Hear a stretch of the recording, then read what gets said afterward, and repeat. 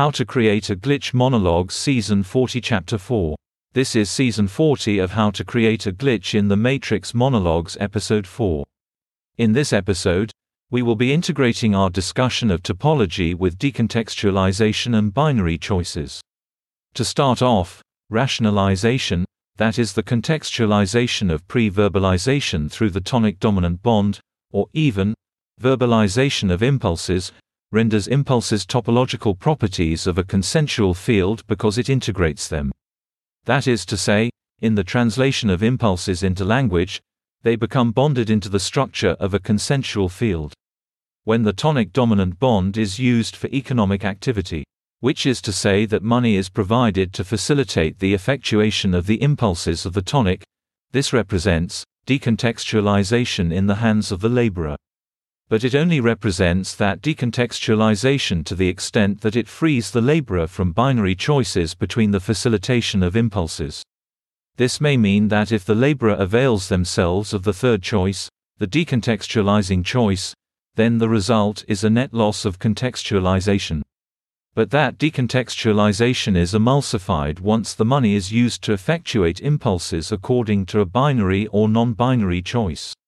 The tonic in this scenario also achieves some measure of contextualization through the actions of the laborer, meeting their expectations.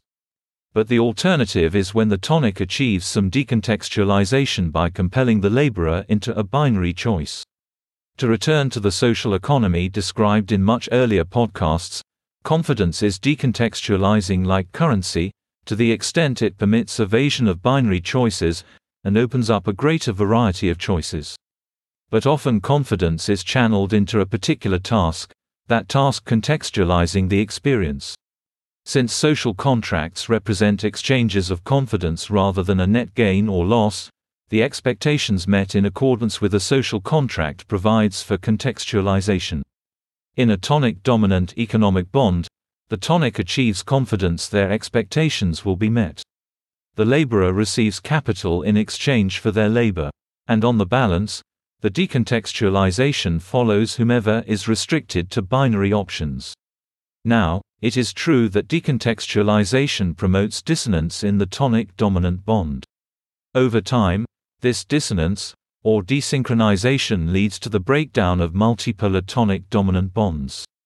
If you imagine a multipolar tonic-dominant bond as like a social orbit, then you can imagine that asynchronization or dissonance manifests in perturbations of the orbit, rather like an object being bumped from a groove.